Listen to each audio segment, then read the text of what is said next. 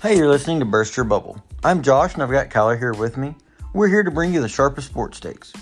Today was such a fun episode. We had on Anthony Sane, beat writer for the Memphis Grizzlies, to talk Grizzlies basketball and what the bubble is going to look like for them.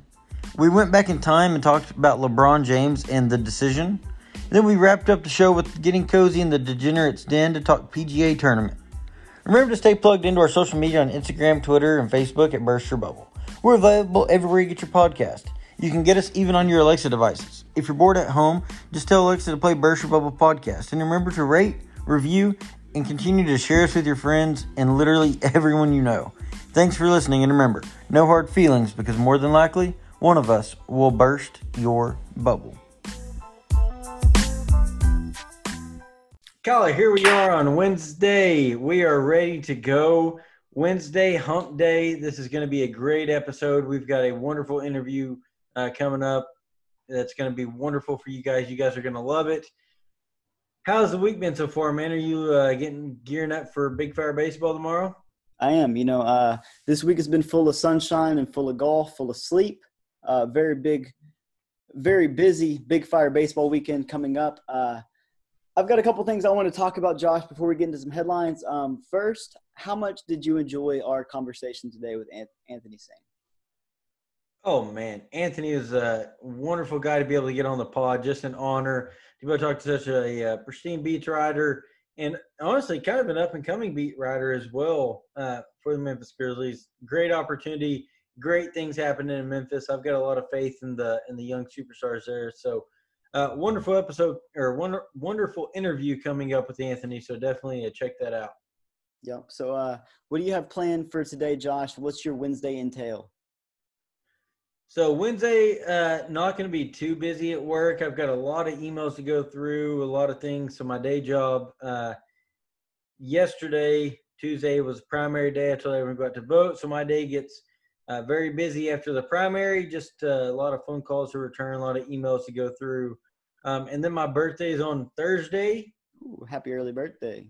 I appreciate that. So I've got a plan with GRDA and then with the wife. So hopefully not a lot, and then I'm going to go down to the lake and just spend some time relaxing and just having a good time. A couple adult beverages. Bet you will, Josh. So now I know the NHL was on your totem pole of sports video games. Have you played NHL 20? Oh, yes. So now you know me, Josh. I'm deep in the career mode of any sports games. And I'm actually pretty addicted to NHL career mode. NHL is so much fun. I rival it to Madden. Honestly, is there a better sport made for video games? I would say basketball. So here's my argument. It's the same up and down speed of basketball. Yep. It's the strategy. Probably, and you can argue a little bit quicker. Yeah. It's the strategy and movement of FIFA, of soccer, and it's the hard hits and fights of football. I mean, it's everything wrapped into one. I mean, it can be a little slow, like, maybe the lack of scoring if it's a defensive battle. But even then, I'll argue that in those games, I mean, you're more tense, you're more on the edge of your seat than you are in a 5-2 game. So the only reason that I think basketball is more made for video games is because it's 4 quarters, more opportunity for things to – all the scoring. It is. It's a game of runs. It gives you a chance to go up, get down, go up, get down, play with emotion throughout the game with how the game is going.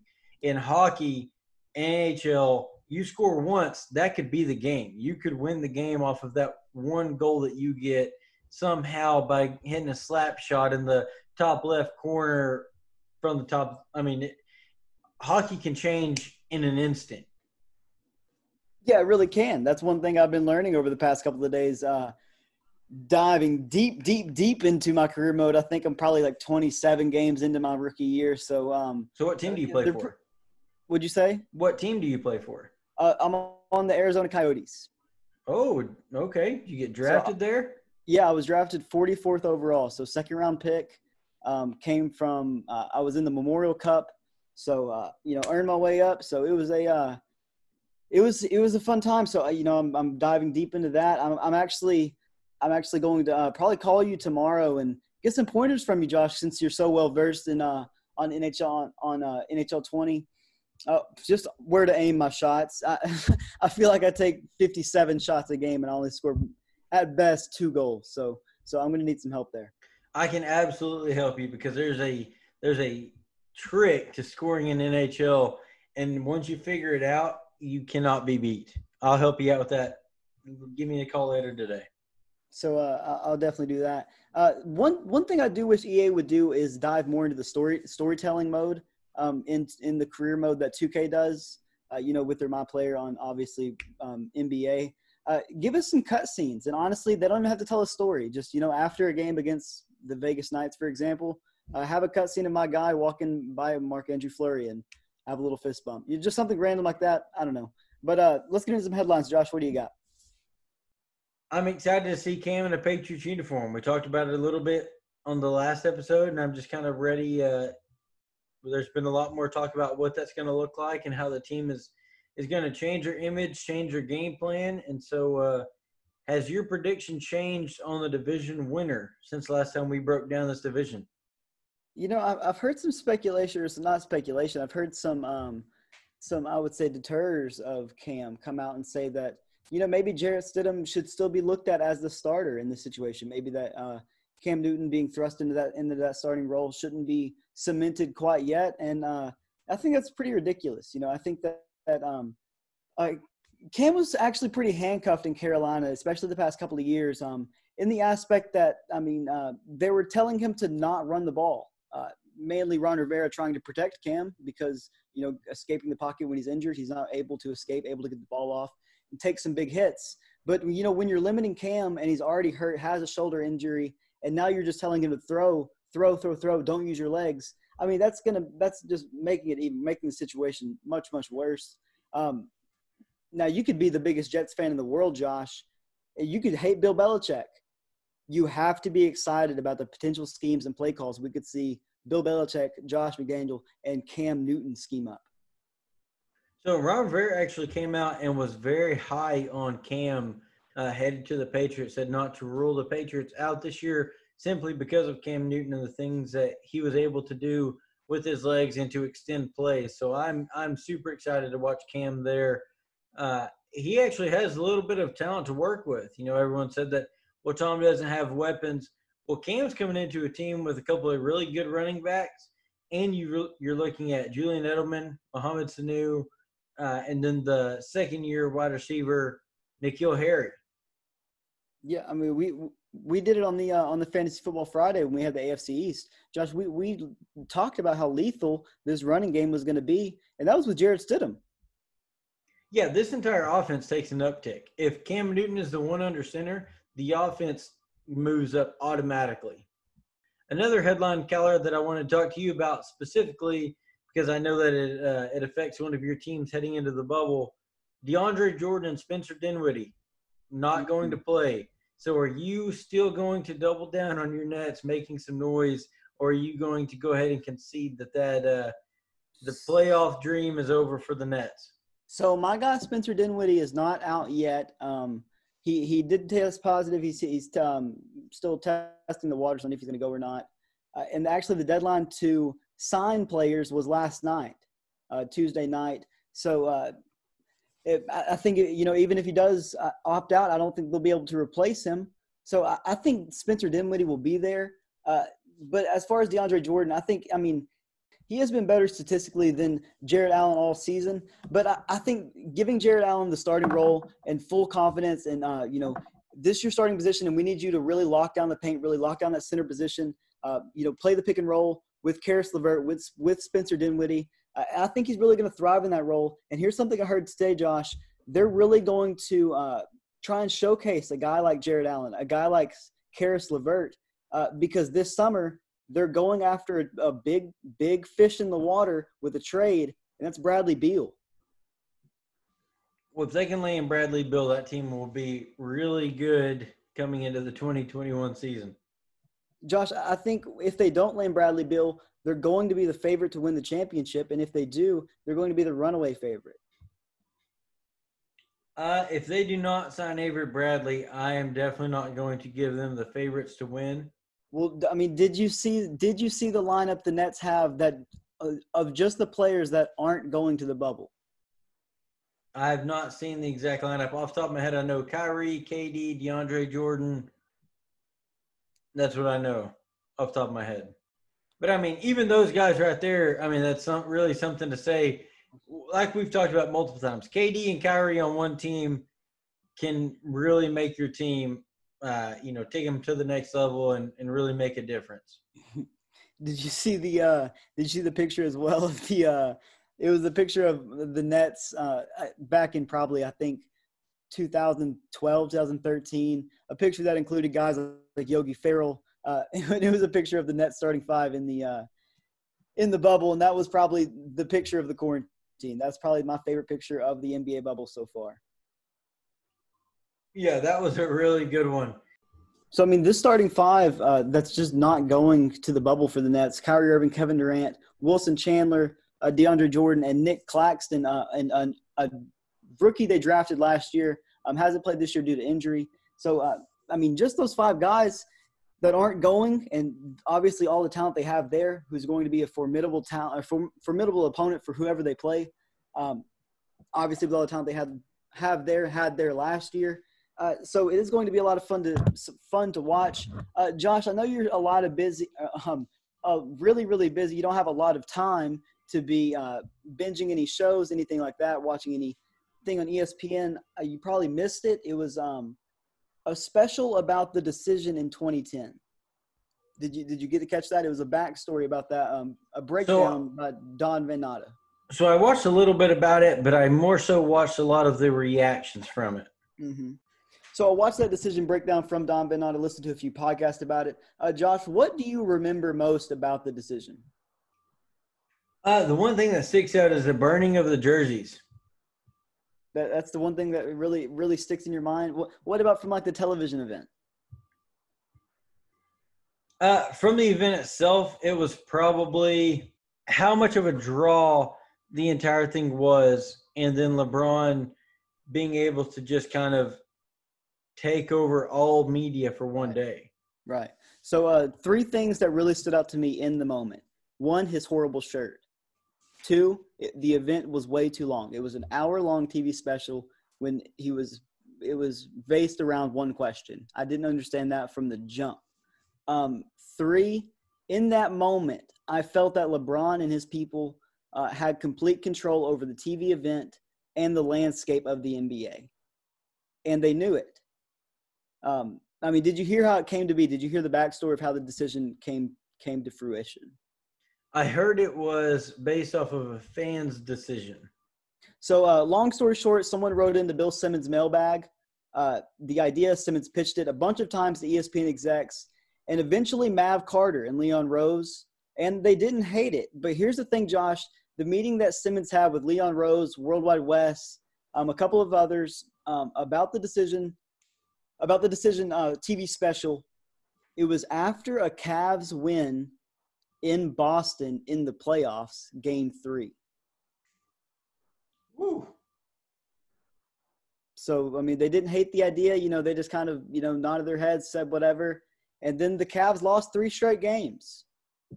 And LeBron was bounced from the playoffs. So his team basically adopted the idea, made it their own, forced his way onto ESPN for a full hour, and they just let him, no questions asked. Let me break this down a little bit, Josh. 10 million people tuned in for over 30 minutes of the program, and over 13 million people were watching ESPN as LeBron made his decision. So that is still, to this day, a record for most amount of viewers watching ESPN at one time for a TV special like that. Pretty incredible. No matter how bad the TV spectacle actually was, how long it was, how useless the questions were. I mean, you can't deny that 13 million people were watching it, and I mean that's never been done. Well, yeah, and that's LeBron. He's going to dominate that marketing era. That's what he's done, and that's what he's continuing to do now. We just saw it with the $100 million investment into his media company that he's moving into. He's moving into that media conglomerate role, as well as an NBA superstar. So this is nothing new for LeBron. And back in 2010, this was when he really got his feet wet and, decided, hey, I really like this aspect of this career, and this is really where I want to take it. I want to play in movies. I love the Hollywood side of it, and this is where a lot of ESPN execs and a lot of people around LeBron's circle have not been surprised that he ended up in LA towards the end of his career. Yeah. Yeah, that's exactly right. I mean, like I said, he really took control of the landscape of even the TV landscape that night, and really the landscape of the NBA. And it was obvious then that, LeBron was going to do what he wanted when he wanted, and he wasn't going to let anyone, justify those decisions or impact those decisions. So let's talk about Chicago for a minute. They were a huge subject of discussion on the Last Dance. Obviously, a lot of hate came down on the GM and on the owner. The Bulls to this day believe that they had Bosh and Wade 100% coming. And the information that they had was that they needed to open up room for a third max player. They didn't know about LeBron. They didn't know it was him. And that was the first indication to any team in the league that a big three would be forming. Problem is, Luol Deng, 4-year, $48 million deal. Today, that deal is manageable. 2010, that deal is horrible. Another problem the Bulls face that Derrick Rose is in the mindset that he could still be the best player on a championship team. And, the next year he won MVP and won 60 games. So, probably could have been. But, Josh, imagine if they could have traded Deng, or if they would have traded Deng. They could have dumped him for something. Rose, Wade, Braun, Bosh, Joakim Noah. Obviously that would have been one of the best lineups in the history of the league. We were very, very, very, very close to seeing it. I'd say a lot closer than any. Josh, like I said, they thought they had Bosh and Wade signed. Yeah, part of me always thinks that would LeBron want to sign with Chicago? He's been chasing the ghost, quote unquote, for so long. Is Chicago really where he wants to spend his time to continue chasing that ghost? I think that would have been a huge mistake for LeBron heading down to Chicago. So what if Dwayne Wade and Chris Bosh had signed in Chicago and just kind of left LeBron out to dry? I think you would have seen him move to a different franchise, Well, Chicago wins team. Chicago dominates the 2010s. At least maybe the first part of it. They would have played really good basketball. I think it would also depend on where LeBron James would have ended up at the time. Yeah, the what ifs are endless. One more thing I wanted to ask you about. One thing about that is, I think that because I got into a social media argument with some guys yesterday over which I know which side you're on this, the LeBron James move and the Kevin Durant move. Mm-hmm. And so I got into a little bit of a spat with some guys yesterday on this because they were acting like it was the same exact move. And it wasn't at all. And so, but one difference that they pointed out was, Kevin Durant joined a squad that was already formed, and they failed to mention 73-win team that made it to the finals. They neglected that part, which was one of my biggest problems with the argument. But anyway, Kevin Durant joined a team that was already formed. LeBron James basically handpicked and built the team that he wanted. And so that was kind of what it was. Not even that, Josh. It's so, like you said, it's impossible to compare just because, especially in Kevin Durant's case, because in that sense, he joined the Warriors in an anomaly season where the cap took a huge spike and they were able to sign so many max players at one time. Basically, all the players when LeBron James and all of those players signed with the Heat, the only player on the roster was Mario Chalmers. That was the only player on the Heat's roster. And it was basically Mario Chalmers, LeBron James, Chris Bosh, Dwayne Wade, and Mike Miller. That was it. Other than that, it was minimum players and guys they were scrapping together, hoping they could, convince to take minimum deals. So, there's a lot of arguments we can get into there. Which Mike Miller did just tweet at LeBron whenever Avery Bradley went out, and he said, open roster spot? Mm-hmm. Well, Coach Miller? So one more thing I wanted to talk about. Brian Windhorst said on a podcast that in real time, as Jim Gray asked LeBron if he had told other teams his decision, Dan Gilbert, owner of the Cavs, texted Brian Windhorst that LeBron was going to Miami, instructing him to tweet that news out and undercut the decision. So in real time, Josh, if you're Brian Windhorst, you're close to LeBron, you've Built your career off LeBron. You've become viral. You've become famous over the past couple of months, riding LeBron's coattails, reporting everything about LeBron, sitting in hotel rooms, sitting in lobbies of business buildings for hours, literally days at a time, Josh, from 8 a.m. to 8 p.m., sitting in those lobbies, looking at who goes up and down the elevator for your reporting. So you do all that, and you finally get this text. This news could break. You've got the scoop. What do you do with it? While LeBron's up there, before he makes a decision, he's going to Miami. This is in real time. Jim Gray asked LeBron if he had told other teams his decision. At that second, Dan Gilbert texted Brian Windhorst and said, LeBron is going to Miami. He told me. Oh, man. Josh, I think you are underestimating how quickly I am copying that message and posting it to Twitter. Wow. Coming from a reputable source from Dan Gilbert? Coming from the owner. You're probably putting it out there. Personally, oh man, that puts me in a tough spot. Because what if you put out he's going to Miami, 20 seconds later he says I'm going to Detroit? Well, we even saw that Stephen A. Smith really this was the first year that people started coming out saying that they're hearing things. I'm not reporting this, I'm hearing it. And, Stephen A. Smith really made that famous this year when he reported, about a week before the decision, he was hearing that all three guys were going to Miami. And he was really the only person reporting that. And, he got that, like you said, Josh, that kind of leeway that you need right there, that you're hearing stuff. Maybe something like that would have prefaced. Yeah, you don't need that official channel. You don't want to officially say LeBron, Dwayne Wade, and Chris Bosh are going to Miami. You want to be able to have a little bit of what I'm hearing is there's a good chance he ends up in Miami.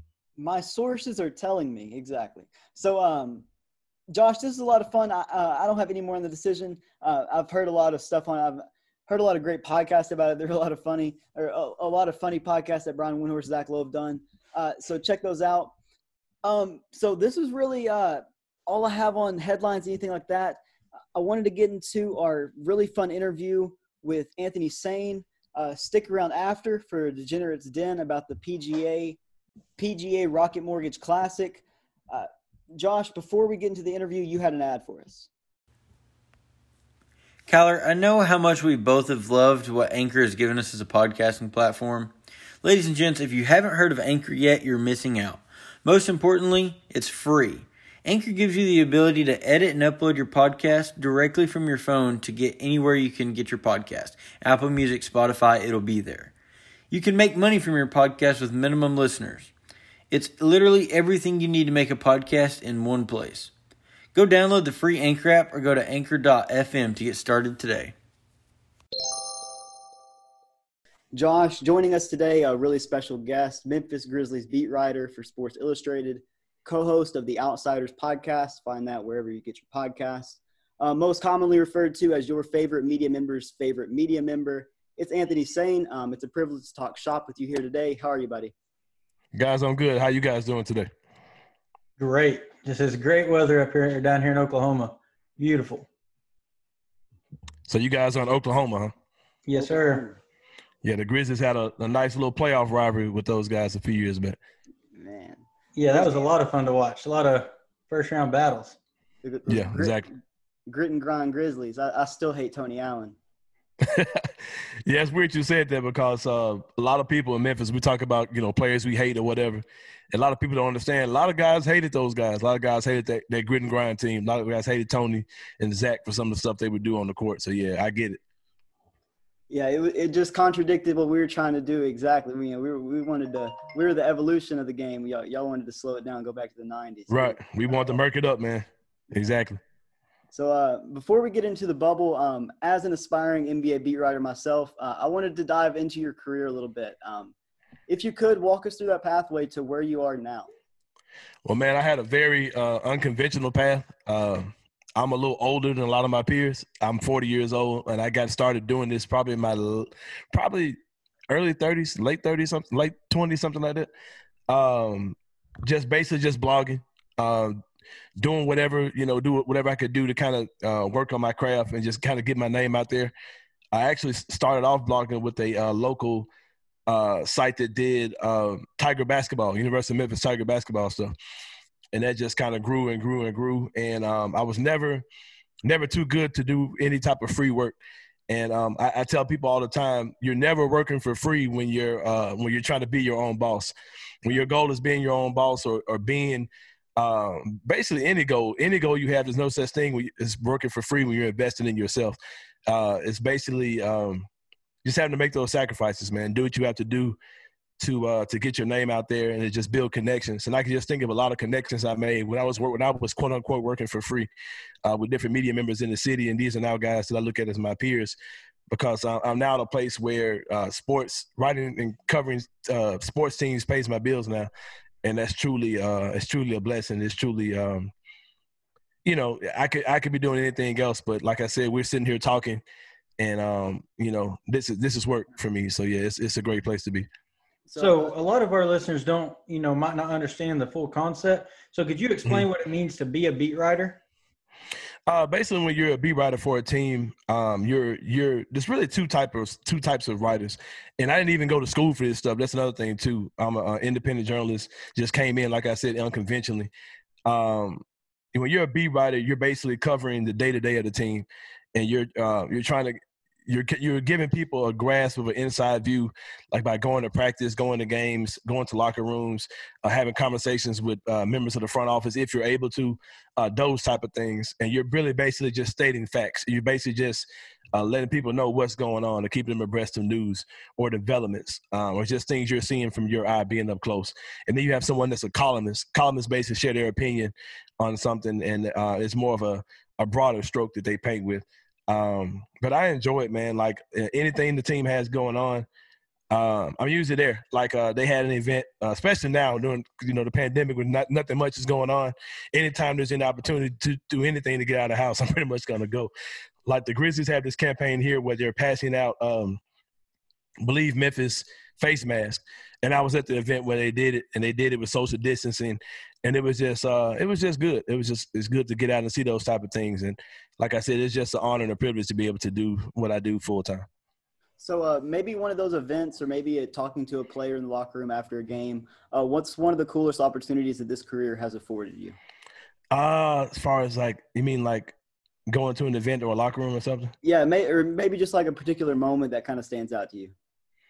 Let me see. I'm sure you're referring to something that I wouldn't normally have if I was a fan. Yeah. Just seeing these guys as human beings. The Grizzlies have a very young team, and I went on a road trip to Atlanta, I think it was. Yeah, went on a road trip to Atlanta. And the Grizzlies, we beat up on the Hawks pretty bad. And, we have Ja Morant, who's our star rookie player. And Ja's only 20 years old. And you see Ja on the court. He's doing all these fantastic things. And I saw a moment after the game. The game had been over for probably an hour.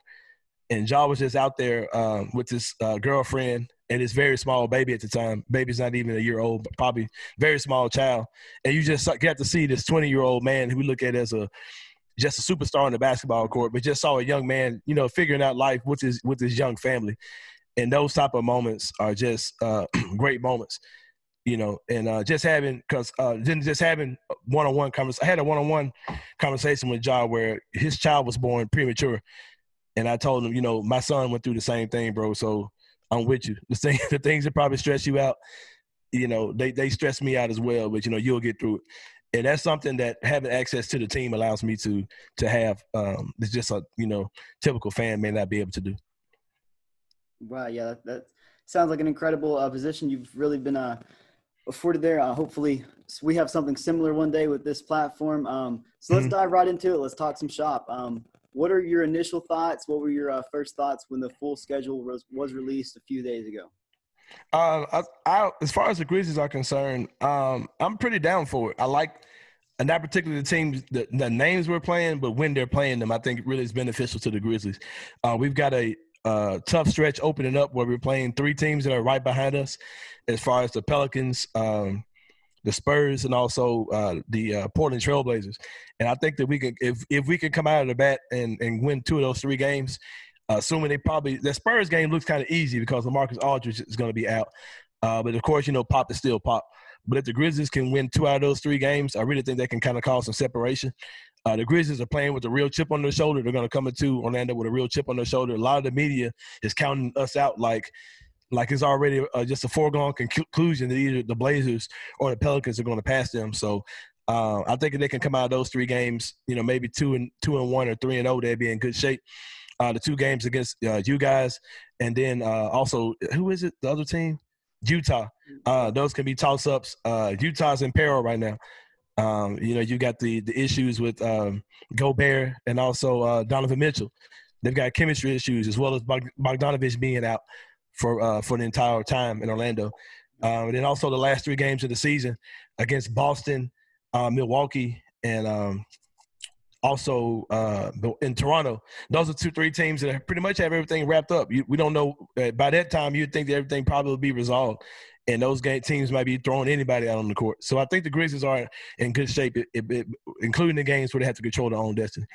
So you hit on something that I wanted to talk about right there with the media talking about it's a foregone conclusion. Memphis is going to get knocked out and the Pelicans or someone else is going to step in. And so that leads us right into one of the biggest headlines going into the bubble, the resumption of play, is Ja versus Zion. So obviously we're going to get to see that game.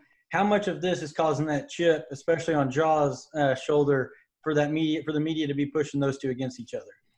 Oh man, I think it's going to be big. Whenever you would speak to Ja's, one of those guys who he likes to challenge. You know what I mean? He's been the guy who's been an underdog his entire career. You're talking about a guy that was a 0 star going into college as a recruit, not just underrated, but wasn't rated at all. Wasn't on anybody's rankings. Period. And now he's one of the best young players in the NBA. So I think that he's taking it personal. I know that him and Zion are close. They do have a background as well. They play for the same AAU program as kids. But I think that Ja's one of those guys you can tell when he's agitated.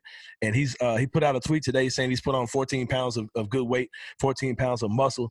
So he's been focused. He's been focused this whole time during the break. And, I'm looking forward to see what he does with the guys when they get back out there. 14 pounds is scary. Yeah, man, it is. That I just watched the replay of that dunk on Baines probably about 10 minutes ago. Yeah, it was he's – ridiculous the amount of bounce he has. But let me make sure I have this right. So the Grizzlies are 3.5 games up right now over those the 9, 10, 11 seed. And to get your way out of the play-in tournament, you need to be above 4 games clear of that 9 seed. Is that correct? Mm-hmm. Yes, that's correct. So basically they're a half game down right now of missing the play-in tournament. Say that one more time. I might be confused by what you said. Say it again. So to avoid the play-in tournament, they would need to win basically another game. They need to gain another game above the 9. Gain another game, right? Because they can't be 4 games up because of the amount of games left, and with them already being 3.5, the most you can be is you have to be 4.5 to gain a game. So yeah, that's correct. The Grizzlies would have to basically be up a game on everyone else. They have to gain a game over this time, over the 8 games, in order to avoid the play-in. Now, you kind of gave us a little bit of prediction for those first 3 games. You said hopefully a 2-1 record. I've actually got them 3-0 to start the bubble. Like you mentioned, brother, I'm riding with that one too. LaMarcus Aldridge is out, like you said. Trevor Ariza is going to miss. And Portland's been the storyline this entire bubble, this entire pandemic, just because of I don't even think Dame is going to come back, if we're being honest with you. And the Pelicans being their only game coming in a back-to-back. So that's pretty interesting to note as well. Their game against New Orleans is on a back-to-back. So do you think 2-1 is that number, or do you think they can get all 3? 2-1 would be great. Of course, I would love 3-0 if that happens. Like I said, man, the Grizzlies they're just a team who they've had to hear this crap for a long time. And all the talk about Portland and New Orleans, it started even before the pandemic. I was in Atlanta, and I remember asking the guys down there, man, and they were like, I'm tired of hearing it. And that was back in early March, maybe late February when we played Atlanta.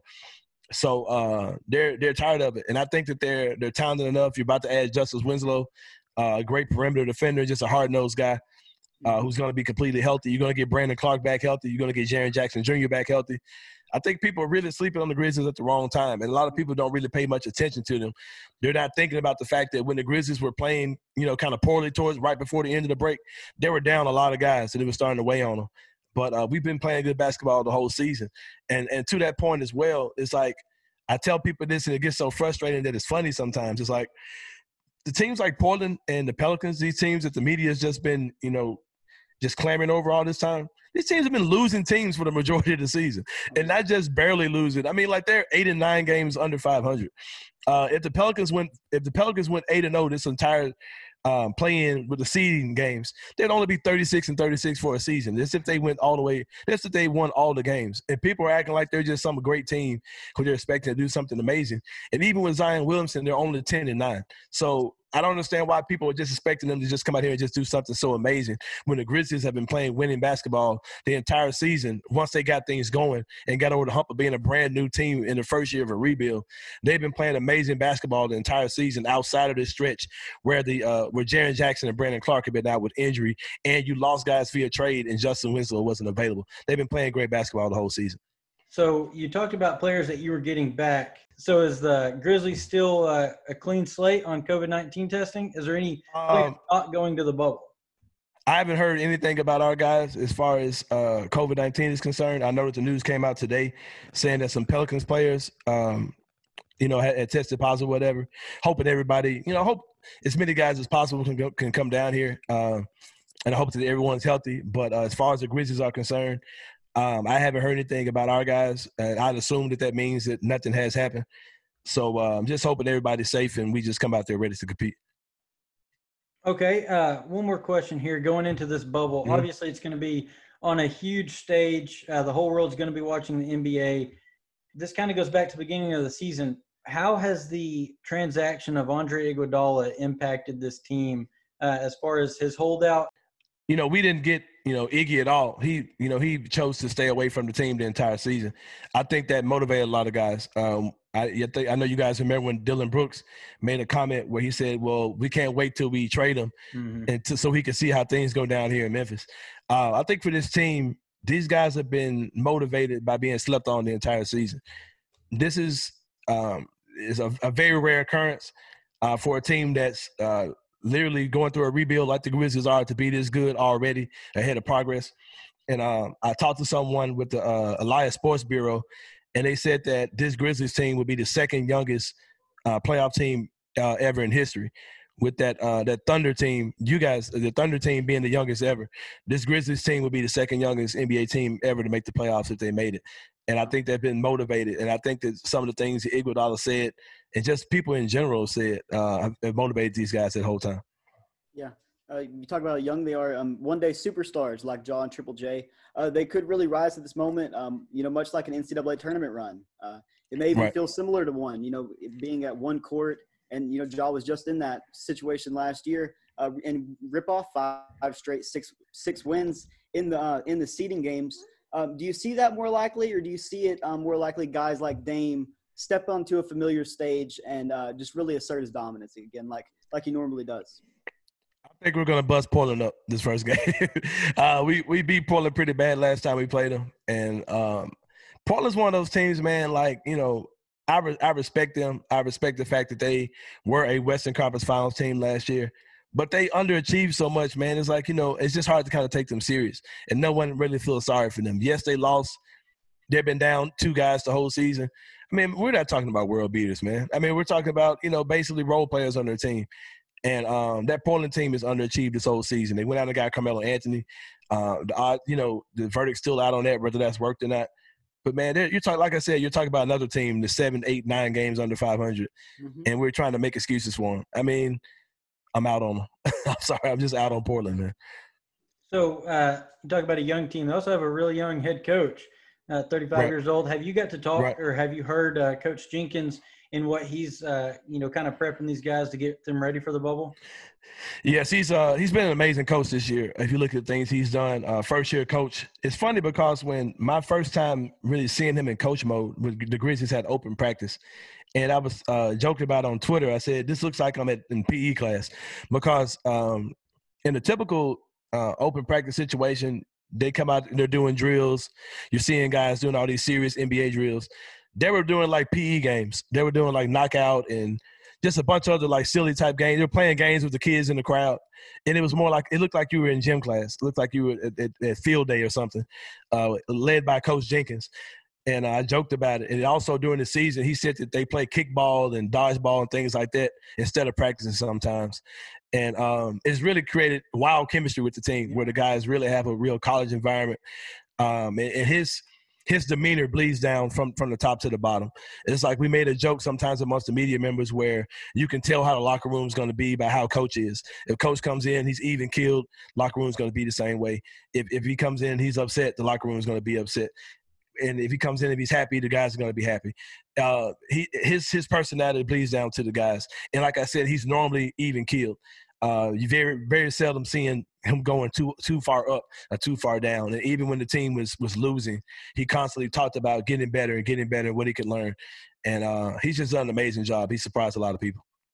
Yeah, loving what Coach Jenkins is doing over there. And earlier you're talking about players coming back. So there was rumors coming around. We saw Michael Porter for his birthday. He had a tweet at him. His brother said that we'll see you in Orlando. And there's some steam that's picked up that he's going to be joining Memphis Grizzlies. So Jontay Porter, what news do we know about him joining up with the Memphis Grizzlies? I haven't heard anything recently about him. I know that the Grizzlies did add him at the end of the season. I think they've got more long-term goals than short-term with him. I think that he'll probably be someone that maybe be on a two-way contract with the team next year. Just another phenomenal job by the Grizzlies front office, just being forward-thinking. Jontay is just an analytics wonder. A lot of people loved him coming out of high school and after his first and second year in college. I think that he's a guy that we don't really know what he can be, still recovering from an injury. But if he's able to add on, it'll just be a true diamond in the rough steal for the Grizzlies. So last question here. Anthony Sain, co-host of the Outsiders podcast. Find that wherever you get your podcasts. We'll get you out of here right after this one. We appreciate you joining us today. So let's go ahead and put it in the universe, put it out there. The Grizzlies get the 8th seed. So yeah, that's happening. Yeah. So now walk us through the roadmap. What has to happen for them to make it to the second round? Let me see if I can say this. I want to joke, but I don't want to be inappropriate. Let me think. Something traumatic. Something traumatic would probably have to happen to the Lakers. Something unfortunate for us to get over that hump. I think that LeBron is locked in, and I think he's going to do whatever it takes to get a ring this year. I hate that my team has to be his first round opponent. But I will say this: something intriguing about that series is a team that's so young and so green and naive that they don't realize they're not supposed to be there. It's a team that could be dangerous in the playoffs. I think sometimes a lack of experience can make a team dangerous. Another interesting thing about that matchup is that Avery Bradley is not going to be there. Avery Bradley is their main perimeter defender, and he would have had to guard Ja Morant in this series. And without that perimeter defender, not really sure who they'll have on Ja. Maybe Danny Green. Not sure what they'll do with that. But it's going to be interesting. I think the Grizzlies are a team that could probably get a game or two off the Lakers, depending on what happens in that series. Well, Anthony Davis is still having nightmares about almost getting just demolished by Ja. Jumped over it. Right. Right. Are you as scared as of the Clippers? We beat the Clippers one game pretty good. They beat us, I want to say, in 2 of the games. I think they beat us pretty good. I think for this young Grizzlies team, man, if they could just get out there and just show themselves. I don't think they're going to win any series against anyone, but I think they could just get out there and just get in the playoffs, man, and just prove themselves on the highest stage, showing that they belong there. I think any of that is a plus, especially for a team that people were saying is going to be amongst the worst in the NBA this year. Definitely excited to watch Ja and Triple J in the bubble. This can be some exciting basketball. I'm just excited to have it back, man. Yes, sir. Well, hey, man, we really appreciate you joining us today. It was a lot of fun. Anthony Sain, Check him out on Twitter. Had a lot of fun today, man. Oh, appreciate you guys. Appreciate it. Have a buddy. good one, man. Josh, I actually noticed you were a little quiet. We were talking about predictions, talking about who's going to end up getting that 8 seed. Maybe you didn't want to hurt his feelings, but it's a safe space right here. Who gets that 8 seed, buddy? No, so I didn't mean to be quiet. I've said this, you and I went back and forth. I know that you've wanted Zion in this entire time. I'm a jaw guy. I've said it, ever since we started this podcast. I think that Ja Morant and the Grizzlies are going to stick around and get that 8 seed. I know that you want to see Zion in the playoffs, but I think Ja and them are going to stick it out. I think they're going to hold on to their 8 seed. Yeah, I think they will too, just because I think that 3.5 game buffer or whatever they have is just going to be too much to overcome. Definitely to overcome the 8 seed. So even if they do have to play the play-in, I don't see a team beating them twice. So I definitely agree with you there, unless it's Dame. Anthony was a little confident that they were going to take down Dame and the Blazers. Maybe a little premature. I think it depends on who's actually going to play for the Blazers. You know what I mean? And we'll see what happens in the coming days on those announcements on players. But no, I have a lot of faith in the Grizzlies, and I love what they're building there as a very young franchise. Definitely, and we can't wait to have Anthony back on. But let's get into the Degenerates Den, Josh. I have trouble saying that every time. The Degenerates Den. Exactly. So let's get into it. Rocket Mortgage Classic. We're here again. I've got some picks for you. I've got some prop bets that are sure winners. This is a pretty tough golf course, Josh. It's over 7,000 yards. Not too tough at greens, but they are PGA Tour greens, so obviously not easy. Last year here, the top 5 in the tournament, the top 5 finishers, their average world golf ranking was 397th. So, obviously that might, take note of that. If you're going to be betting here, maybe don't go after the scratch guys. Maybe don't go after anybody atop the leaderboard, early on. But, Josh, we have the top 5 points leaders on the season here, so it should be a pretty competitive field. Notably, your guy, Webb Simpson, back in the mix. Like I said, there's a very long golf course. The ability to keep the ball in play, knock down putts is going to be huge. Tony Finau, 33-1 odds. Definitely advise looking into him. He hasn't had a round above par since the restart. Josh, I want to get into Bryson DeChambeau, but do you have any thoughts on this before we get into our picks? Yeah, so I'm actually very excited for Tyrell Hatton. I think he's a sleeper in this one. Yeah, he's going to make some noise. I'm really excited for Tyrell and what he's going to be able to do. It's been a while, for him to be part of all this, to get his name even thrown out with. I know we haven't mentioned his name on here yet, but I think it's about time that we did, and I think that it's going to show this weekend. Yeah, I think that's a good pick there. So Bryson DeChambeau. He's been worst. Kyler, let me tell you. I know you've got a whole thing on Bryson. Whenever the first time we started the Degenerates Den for PGA actually getting to break down and preview some of this, you were super high on DeChambeau, and I was kind of not. I said, well, Bryson is Bryson. It's been a couple years, since we've really seen – a year and a half since we've really seen anything out of Bryson. I will say right now he's absolutely been the most consistent player in the past month in the PGA Tour. So, did you see his breakfast? What he eats every day? I have not. So while I'm reading all this, go ahead and look that up. So his worst finish in his last 8 starts is tied for 8th. In his last 8 starts, he has 4 top 5 finishes. Off the tee last week, he gained 2.8 strokes on the field. Off the tee, he gained almost 3 strokes on everyone else. And that is by far his worst performance of the calendar year in that statistic. So his last 3 weeks, Bryson is 46 under par. In his last 3 weeks, Bryson is 46 under par, has gained a full stroke over the field just off the tee alone. He's hitting 78% of his greens, and he has 90 drives over 300 yards. I see you making a face, Josh. Go ahead and read off everything now that I read all those boring stats. Read everything that Bryson eats during the day. This is a quote. I would say that in the mornings, I usually have 4 eggs, 5 pieces of bacon, toast, and 2 protein shakes. He went from 195 to 240. Yeah, I was about to say, Josh, you're reading that much too slow. But there's way too much sentence structure in there for you to fit all of Bryson's diet in tonight. That's the breakfast. That's the breakfast. That's first breakfast. That is first breakfast for Bryson. Oh my goodness. Throughout the course of the day, I'll have a Go Macro bar, a peanut butter jelly sandwich, another protein shake, at least 2 more protein drinks on the golf course every 6 holes. And then after the round, I'll have one. After that, I'm snacking when I'm practicing, go back to the hotel, eat a dinner, steak, potatoes. I'll have 2 protein shakes with it there as well. So I'm consuming around, I'd say, 6 to 7 of those protein shakes a day. Oh my God. So he's gaining a full stroke over the field just off the tee. He has 90 drives over 300 yards, and he's hitting 78% of his greens in regulation. What does that tell you? It doesn't matter. This man is bulking up, and he is playing consistent golf at a high level, and it is time for Bryson DeChambeau to honestly to crack it. He has been just there for the past month. It's time for him to win a tournament. So it tells me that from tee to green, he's figured it out.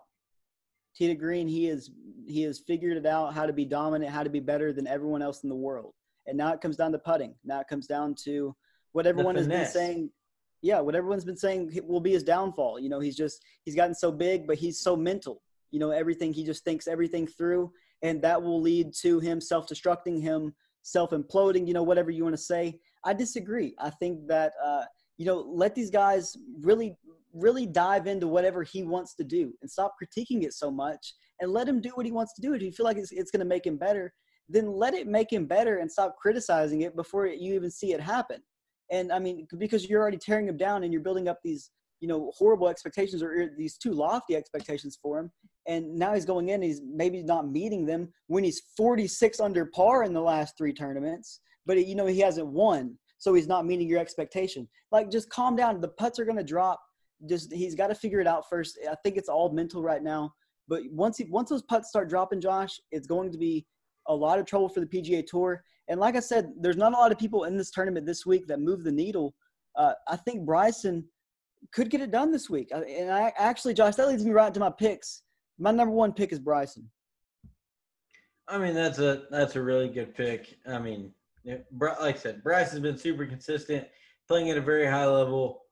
You definitely can't go wrong there. My first pick is going to be Patrick Reed. He's one of the favorites to win this tournament. I think that Patrick's going to have a really nice day on the first day of the golf course, and I think he's going to keep it up through the weekend. Yeah, Patrick Reed's always a solid pick. He's a really good putter, and like I said, it's really going to help here.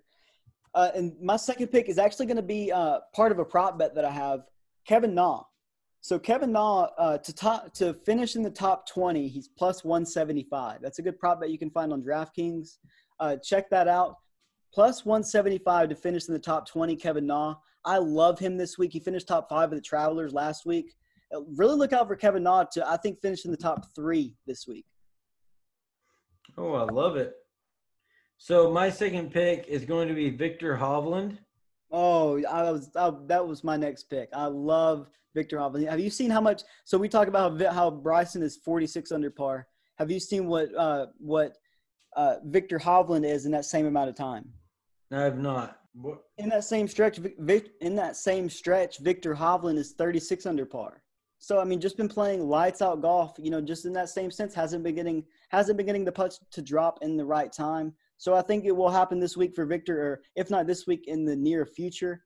To round out my top 3, and this is really off the board. I think, like I said, someone off the board is going to win this tournament. It's not going to be probably in the top 20 guys that are in the top odds. So Kevin Chappell, we saw him fire out a 59 here probably about 12 months ago exactly. Really look out for Kevin Chappell to get an early start in the tournament. If you could find something with Chappie, getting him, top 20 going into Saturday's round, I would definitely take some action on that. He loves those early rounds. He loves getting out there early. He has some early tee time, so definitely look out for Kevin Chappell. Yeah, it's a great call. Someone just kind of not the standard name, not the usual name. Let's, get somebody off of there. That's kind of where my pick's at as well. It's a sleeper pick, Maverick McNealy.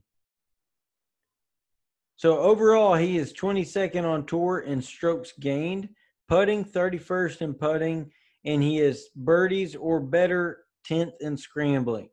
So Maverick McNeil is a guy who is a definite sleeper pick, but he's someone to watch out for to get in the top 5, top 10 this weekend at a wonderful golf course. And I'm looking for Maverick McNealy. What a wonderful name, by the way. That is just a magnificent name. Maverick McNealy. Like I said, Josh, consistent golf is what's going to win this tournament. And people like that, people who can just put a solid round together, limit the mistakes, they're going to win this golf tournament. And so hopefully we see my guy Bryson finally pull one out. It's a pretty long course, pretty long course. A guy like Kevin Kisner, look out for him too, even though it's pretty long. He hits his irons extremely well. He just drains putts from anywhere. So look out for guys like that, guys that can drain the long putts, hit their long irons extremely well. Josh, I had a lot of fun today. Had a great interview. You have something you want to add to that? Yeah, it was just a great time today. Great episode, great interview with Anthony. I really appreciate him taking the time. Can't wait to have him back on, man. Yep, I had a lot of fun today, Josh. Can't wait for the next one. If you're liking what you're hearing, go give us 5 stars, subscribe, share us on Facebook, share us on Twitter, Instagram, share us to your friends. Josh, I'll see you on Friday. All right, man. Talk to you later. Birthday on Thursday, so I will see you on Friday. Yep, happy birthday, buddy.